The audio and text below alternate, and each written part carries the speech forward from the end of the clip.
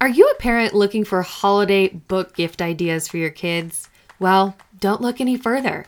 A new children's book, Jumo the Unicorn, Manda's Magical Zoo, is making big waves online with its heartwarming messages of inclusivity, mental positivity, friendship, and love. With cute animal characters like a rhino with a developing identity crisis and a pink-haired zookeeper who can talk to her animals, the characters spread messages of inclusivity across the entire magical zoo. The book also teaches the readers to respect their true self, even if they are a little different from others in the mainstream world. This book's goal is to inspire positive values within little readers and help them grow up into sensible, warm, and empathetic human beings. This book would make a perfect addition to anyone's holiday list, whether you have children or know people with tiny humans. It's a can't miss. If you'd like to snag your own copy of Jumo the Unicorn before the holiday rush, you can head down into our link in the episode notes or Google Jumo the Unicorn to find it on Amazon or Barnes & Noble online. Hey besties, welcome back to another episode of Sunshine and Rainbows podcast, a space where we chat about moments when life isn't.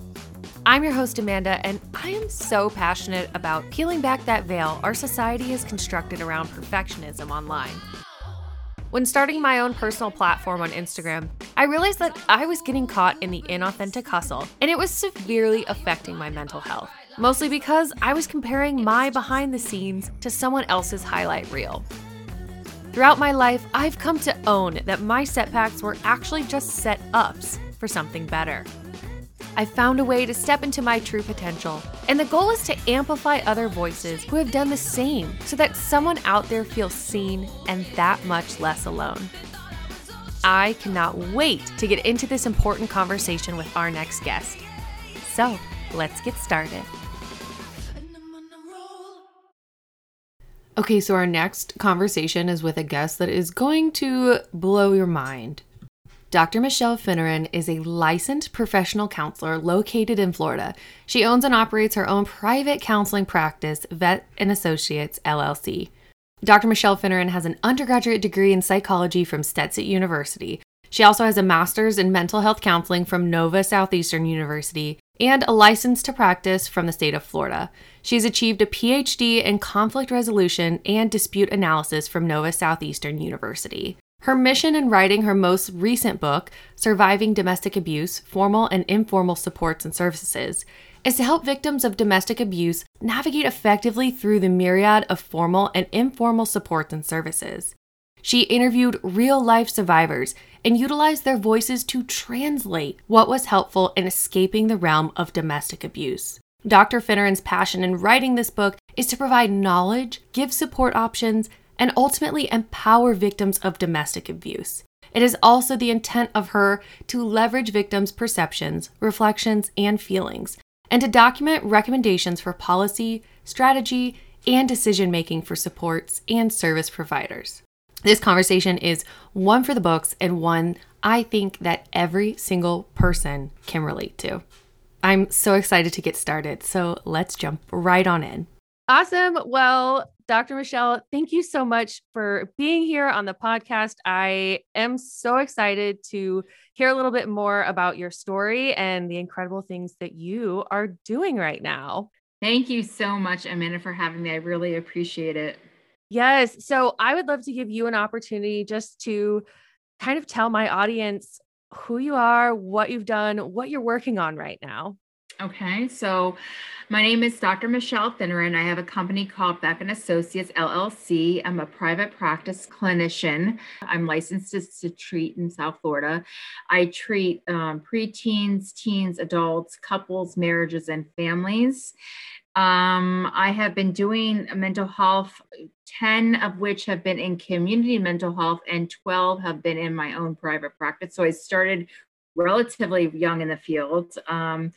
And I just, it seems like right now my practice is made up of first responders, nurses, firefighters, law enforcement, paramedics, people in that first responders field. I'm a recently published author from Routledge Taylor and Francis Company, which is an academic company publishing company called, the book is called Surviving Domestic Abuse, Formal and Informal Supports and Services. That's my latest project that I'm doing.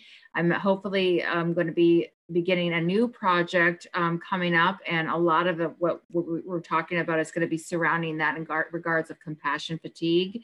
So I'm going to be starting another project in terms of that upcoming. So that's kind of where I'm at right now. Wow. First of all, congratulations on your publication. Thank That you is so much. incredible, especially like it's one thing to be published, but from an academic publishing company like that, that's amazing. And Thank you. the topic is so interesting too, what Yes. you chose to write about. So, with that being said, you were talking about the topic of mental health in your private practice. What got you inspired to write on this topic?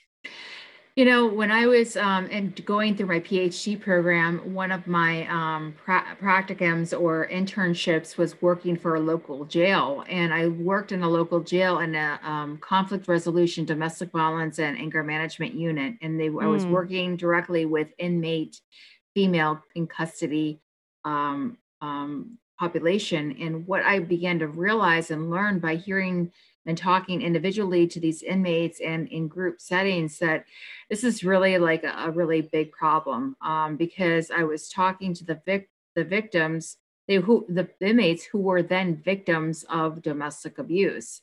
So I really had a hard time conceptualizing this in my head, because I was talking to inmates who were telling me that they were victims and were defending themselves in the domestic violence Oh my relationship. gosh. So I really began to realize that this is a really big systemic issue.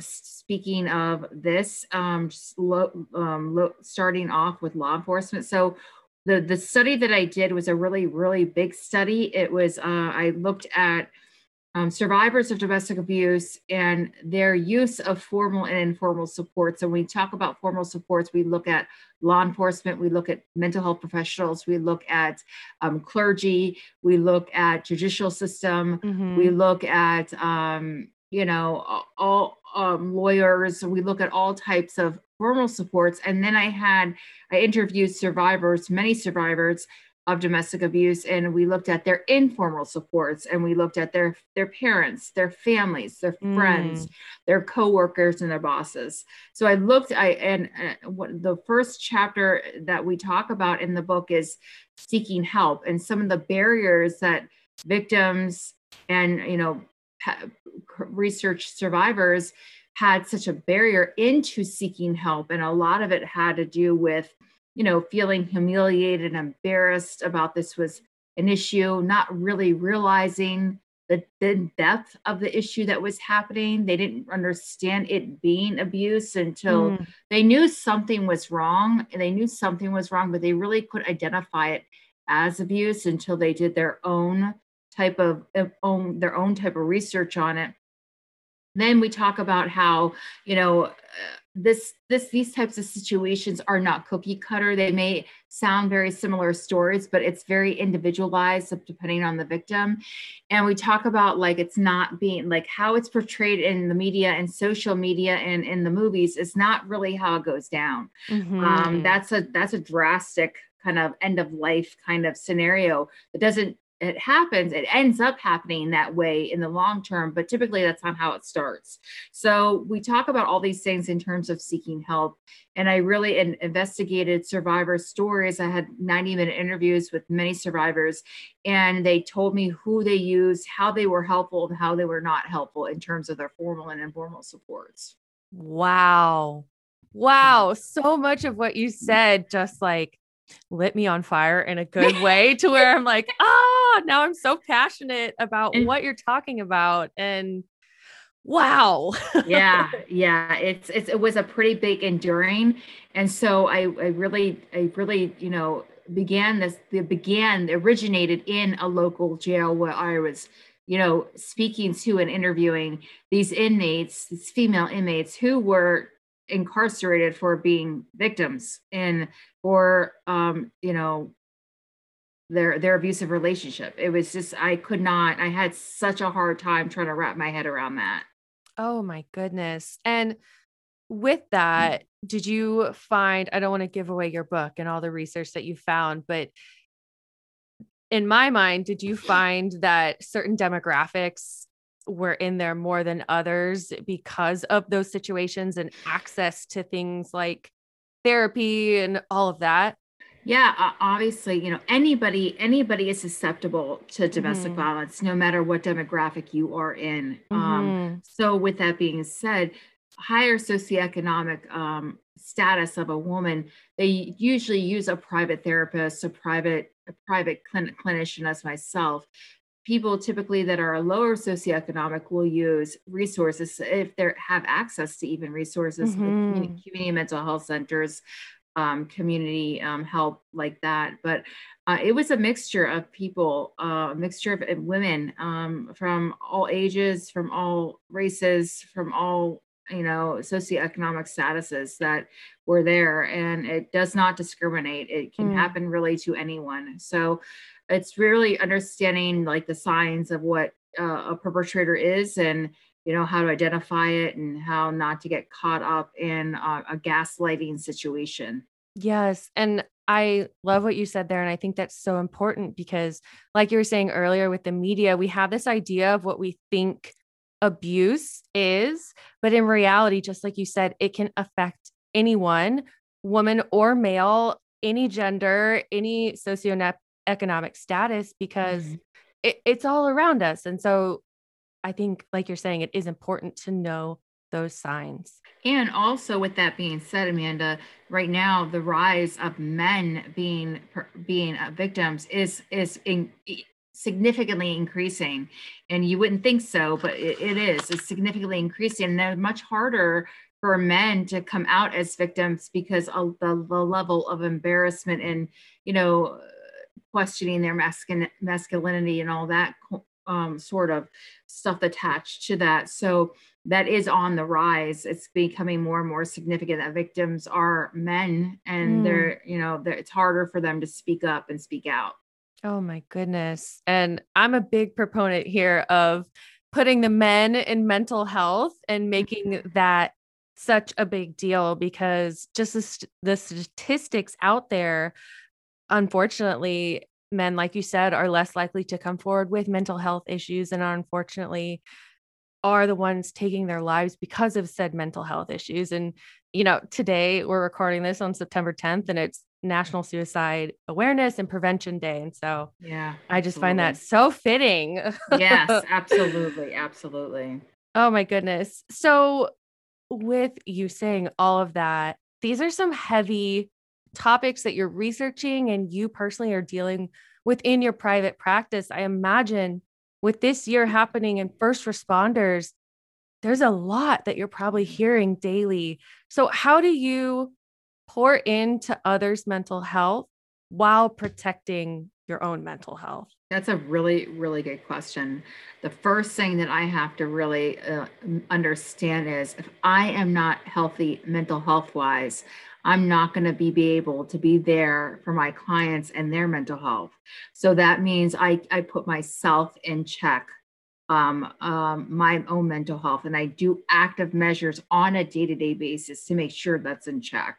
So one of the first things that I do is I make sure that I go every single day for an hour and a half alone by myself in very, very early morning when it's still dark, a meditative walk for an hour and a half. And Mm, I go with no headphones, no phone, and it's just me and my thoughts and by myself. Has nothing to do with losing weight.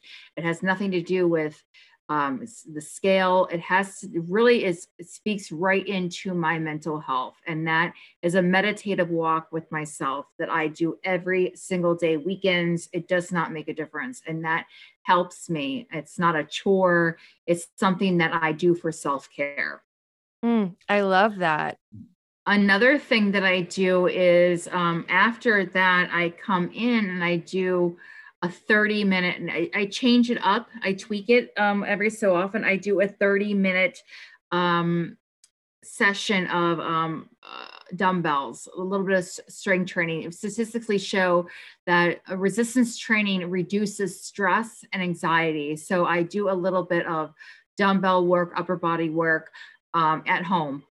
So that's about 30 minutes. So I get about, before I start my day, I get about 2 hours to myself where I am really focusing on myself, my physical and my mental health. So that's first and foremost before I even hit a patient. I love that. And being in the field of therapy, obviously all of these patients are coming to you. Do you see a therapist? Is that something that's common within the therapy field? Absolutely. It very much is very common in the therapy field. Actually, in my master's program, it was almost like a requirement that we had to go to a therapist to see what that process looks like. And Yeah. I have a lot of therapist friends that I speak to.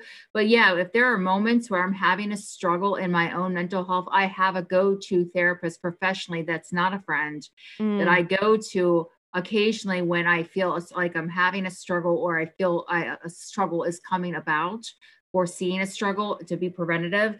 I have her in my back pocket as a resource. Absolutely. Oh, And that's incredible. that just came up for me this past year with Mm, everything happening and my level of my struggle and what I was dealing with on a professional and personal level. So that's something that I always keep in the back burner of my mind when I need some resources and I don't want to go to friends that mhm. are therapists or family members or anybody. But I do have in my personal life, personally, I have three primary support systems. I have my husband, I have my mother, and I have Mm, one of my close cousins. They're my primary support systems. I don't divulge to them what I hear in the session. I don't right. divulge to them, but they're when I'm not feeling my best personally, they're my go-to people. I think it's important to have like a primary support system, a secondary support system, like Mhm. people that you can kind of go to, your go-to people. Yes, I personally have a similar support system, and it's so interesting how each one of them has different strengths and they complement when I need them most. And so I know who Mhm. to go to and who's going to tell me, "Hey Amanda, you're overreacting," or Yeah, who's going to be like, "Okay, I sympathize with you. Let's figure out a solution," you right, know? right. And then Yeah, someone who can like ground you and kind yep. of say, "Yeah, okay, you're a little over the top now. Let's bring you Mhm. back down." Yep. And Yep. sometimes I need that. Yes, me too. And then my therapist is completely unbiased and has never met anyone in my life. And so she's just like, okay, well, here's an outsider's perspective, Amanda. Exactly, Oh exactly. my goodness.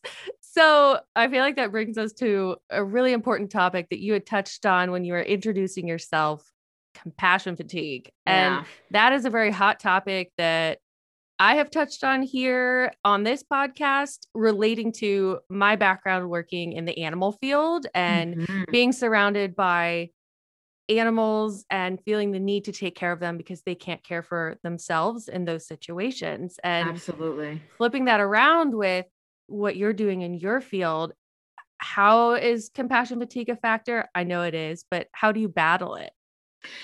I battle it. At first, I see it every single day because I see first responders primarily in Mm, my practice. So it's very, very prevalent, and that's the reason why I'm taking on a second project of this topic.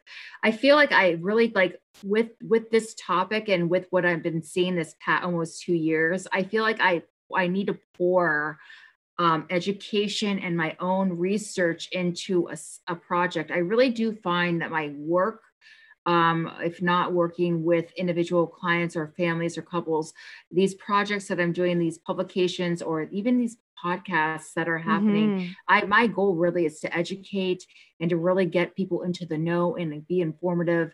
And so these publications and these projects that are manifesting for me I feel are providing that outlet for me in which to pour into. I think that's so important because this is where, obviously your podcast is very important. This is where people go to get educated, to learn if they don't have the money or don't want to actually go to a therapist. This is where they go. They get into know by tapping into Mm-hmm. podcasts like your podcast. Oh, yeah. And that's honestly the goal, is to ignite that spark, and hopefully someone hears something in a conversation here and gets them to Google or find a resource. And that's what gets that avalanche going. Yes, but for me, what I feel like, what I feel like I'm start to do is when I find that I'm experiencing something, or when I feel like my clients are really like in the depths of it, my Mm-hmm. nurses, my ICU nurses, my nurse managers, my nurse directors, my firefighters, my paramedics, my law enforcement officers, I take that information and just knowing, wow, I'm feeling, I pour that into something that can be knowledgeable and helpful and teachable and understandable and relatable. Mm. So important. So important, because I feel like when we say that word compassion fatigue, people aren't like conceptualizing it right away, but really it is a leading cause to burnout and a lot of mental health issues. Yeah. Well, people don't understand what this term is because they confuse it with burnout. It's Mm-hmm. really not the same thing. It is. It's very different. Very different. So what I find that burnout is it's more like a work related stress. And you're not, compassion fatigue is the cost of caring, as Charles Figley would quote. The cost of caring has two different types of things that are different from burnout. With compassion to fatigue, there's a certain amount of, there's a different type of exhaustion that happens. And that the exhaustion is outpouring and giving of yourself constantly. That's a specific type of exhaustion that you don't really see in burnout. And another Mhm. thing that compassion fatigue separates itself from burnout is compassion to fatigue also illustrates something called vicarious trauma or secondary trauma. And Yes. exactly what compassion fatigue is when you hear stories of trauma, when you see things through other people's eyes, when you actually witness something traumatic, that becomes your trauma. Even Hmm. as a therapist, I have to be careful, when I'm hearing stories, descriptive stories of like death, dying, possible like descriptive things. I have to be careful not to slip into my own trauma from my client's trauma, and Mm. that's called secondary trauma. Yes. And how do you go about drawing those boundaries for yourself? It's something that you I never learned in school. They don't teach us into school, but it's something that it's very, very important that a lot of first responders do, and a lot of things that I do. I tend to decompartmentalize things. Mm. So things do not, my work does not bleed into my personal life, because if I let it, I'll be up all night ruminating and thinking about, well, could I have done this differently? What about this? How would I would be up all night thinking. So I really, really try hard, technique wise, to decompartmentalize my clients' stories, my feelings, and really just try to leave it at work. Now, sometimes that's impossible to do based on what you hear and the Hmm. people that you encounter. So some of it does come home, but I really try to like process it myself and try to figure out, is this something that's going to, I'm thinking about this in my personal life, am I something that I'm going to struggle with? And if I foresee myself struggling with a story, or feeling like I'm starting to experience secondary trauma, I reach for the professional in my back Hmm. pocket that I use as a therapist. Mm. I love that. And I think these tools that you're sharing and giving to our audience is so crucial, and something that they can apply in their own lives, regardless of their level of trauma that they've experienced, or lack of. They're important tools to help through life right now. Absolutely, especially right now, because especially in the past year, year and a half, 2 years, people have been really, really struggling. I mean, it's been just a struggle to make sure that people are meeting their basic needs. And then we're talking about a routine, we're talking about sleep, we're talking about getting out of your pajamas, we're talking about hygiene, we're talking about eating, we're talking about movement. These are basic necessities of life.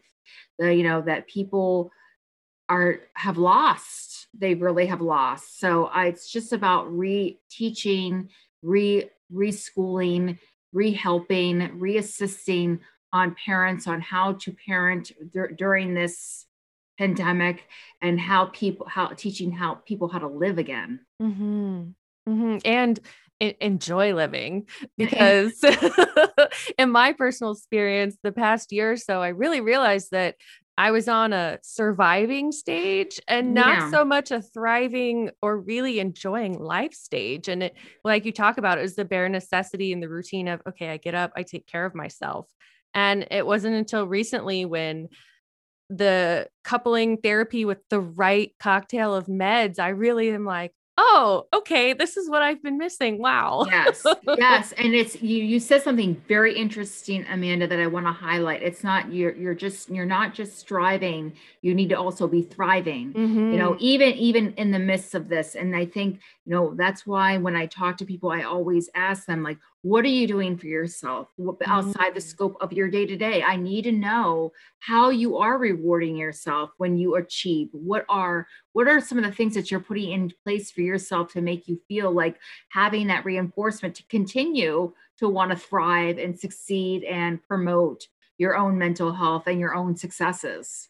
Yes. And I love that. So my bachelor's degree is in psychology, because with the animal training field, all of the behavior principles is what we apply to working with animals. And Mm-hmm. you saying reinforcement, that's what I did at my job all day, is Mm-hmm. when animals would like participate correctly, then they would get reinforced. And it's so key to apply that to your own life. Like, Absolutely. hey, I woke up today, I'm going to drink my favorite drink. Or, hey, I brushed my teeth today, I'm going to go reward myself and go outside on a walk, and just Yeah. applying that.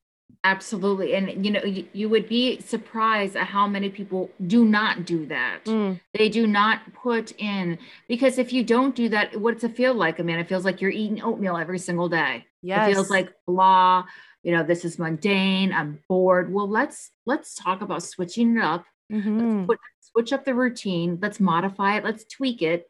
Let's put some reward systems in place for you so you have something to look forward to. Something to look forward to at the end of your day, at the end of your week, on your Friday, whatever the case may be. Very important. People do not do that. And that's what leads them to burnout. Mm, That's what leads them to compassion fatigue. And that's a huge mental health crisis. yes. And bringing up that mental health crisis, like you stated earlier, so many people are finding themselves in the throes of that. What advice would you give to anyone listening that has been or is currently in some of these situations that you've discussed? Yes, I feel like, taking a step back and really beginning to understand that these feelings are there's something instinctual gut feeling that something is wrong. That's the Mm-hmm. first and foremost, is recognize that something is not feeling right for you, whatever the case may be, whether it be symptoms or a relationship or what have you. And what my survivors did that, were in abusive relationships, but really didn't know until they were in abusive relationships, they did their own research. Mm, They did their own type, like, something is wrong. I don't really know what it is. I can't really identify it. So they went into like forums and chats, and they would like school themselves. They would participate, which is fine, but they would hear stories and they would hear people's lives, and they were like, oh my God, this is like similar to what I'm experiencing. And then they would get that information and they do like a Google something or do their own literature review, and they would obviously come up with things that were more identifiable and more understandable to them. So it's like, first thing is like, you don't even know that you might be suffering or in a dysfunctional thing happening until you start to feel symptoms or you start to feel something not feeling right. Mm-hmm. And with that being said, the goal is to identify what is wrong. What is it that's wrong? And maybe it's hard to identify that. So if you feel something is wrong, you can't identify it, reaching out for help and seeking out help if you don't feel like you want to do your own type of research, it's nothing to be ashamed of. The stigma Mm-hmm. of mental health, getting mental health professional help, that was in the 80s and some in the 90s. It's no longer in the present. It's a necessary thing right now that people need in their lives. So not being ashamed, no attached to embarrassment to reaching Mm-hmm. out for a therapist and having people in your back pocket that are helpful. Not doing that, I think, is doing that is really important if you know something is wrong but you can't really identify it. That is so powerful. And just the flipping of that thinking of, I don't have to do it on my own. I have a support system. I just need to utilize them. Yes, and not be afraid. And this Mm-hmm. is a big thing, people asking for help. There are certain people that have a problem asking for help. Well, if you feel like you're struggling and you can't do it on your own, you are not alone. And that's Mm-hmm. something that you have to be aware of, that asking for help is a sign of strength. It's a sign of empowerment. It's a sign of collaboration. It's a sign of, I am going to see myself on the other side of this. Mm-hmm. Oh, I love that. Now, a quick follow-up question to that first question. You're talking about victims and survivors of abuse, and that ties into mental health. How can those of us who are not experiencing that look out for signs, maybe in our friends or in our loved ones? What are some ways that we can maybe identify that to reach out to them? Yes, that's a very, very good question. So, when in term where we talk about like victims and survivors, anyone who might be your friend, obviously they're susceptible to wanting to know what's going on in their friend's life. When a friend begins to distance themselves or isolate themselves or alienate themselves from you as a friend, I think that's a big sign. It's a big Mm-hmm. sign that something is wrong and you might want to assess what is going on. Obviously you don't want to push your friend over the edge, but you also want to know, listen, I'm seeing a change here in you in our dynamic. What's happening? What's going on in your world? And really, and it's not just asking, this is what people do. And then, how are you doing? Good. Okay, well, you're good. That is like, that's surface. That's surface. I'm talking about like going a little bit deeper, carrying a little bit more, finding Mm-hmm. out a little bit more information about what is going on with your friend. It's just not good. Good is not a sufficient answer. Nope. I want like, how are you doing? And really stick with your friend. It's so easy not to switch it right back around on us, but that's the problem, is where you were making it about us. If you Mm-hmm. really want to find out what's going on with your friend, make it about your friend. Yes. Stick with them long enough to find out what is really happening. Yes. This past week, I actually had a friend reach out to me and she was like, "You're not posting as much on social media. The things you are posting are mildly concerning." And she said in her text message, "How can I be an intentional friend to you That this is week?" so good. And I was like, "Oh, okay. Wow." And I was able to communicate to her what I needed from her. And we were able to collaborate together to find out a system to where now her and I every week are going to check in on Wednesday and be like, Yeah, "Hey, it's Wednesday. How you doing?" absolutely. That's a Hmm. great system. That's a good friend. Yeah, That's a really she is a good very good friend. that's an intentional, mindful friend. Hmm. And the last thing you want to do is, when you are struggling and you feel like you've outputted so much, the last thing you need is output more to your friend. You need to fill your cup somehow, and that's why you have your primary supports, your secondary supports, people in your life that are going to fill your cup. Hmm. Mm, mm. All amazing things. Yes. Wow. Dr. Michelle, thank you so much for this important conversation and just sharing all that you're doing for these incredible topics that are honestly plaguing the nation right now. Absolutely. Thank you so much for having me on your amazing podcast. Keep doing what you're doing. Keep doing what you're doing, because this is the go-to. This is the front line where people go to get educated, to learn, to get informed. So what you're doing is very important as well. So that's amazing. Oh, thank you. I do want to give you an opportunity to share again where we can find you, whether it's online, your social media, your book, or if people are interested and in the South Florida area where they can hopefully come see you. Yes. So I think, did I happen to send you my list of contacts? You did. And I will Okay. link everything in the episode notes as well. Okay. So I can be reached on www.drmichellefinneran, MICHELE, F as in Frank, INNERAN .com. And on there is, there's blogs, educational blogs. There is a place where you can contact me.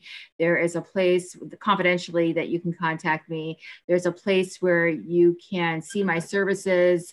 There's a place where it's a really amazing website. It's just a great place to kind of look, educate yourself with, and see kind of what's going on in the field and in the world that are coming to light with the blogs. The blogs are it's called the Feel Good blog, and it's a really educational resource for my audience. I love that. And again, I will link all of that in the episode notes, but thank you so much. This was You're welcome. Amazing and so validating in the sense that the things that I've gone through and the ways that I've problem solved have been the right way to go about it. It's nice to hear that validation, like, okay, I'm not crazy. There's other people going through this, and I made some decent decisions along the way. A little confirmation note there for you. Thank you for listening to yet another amazing conversation started here on Sunshine and Rainbows podcast. Each week, I am quite literally blown away by the voices and stories shared here.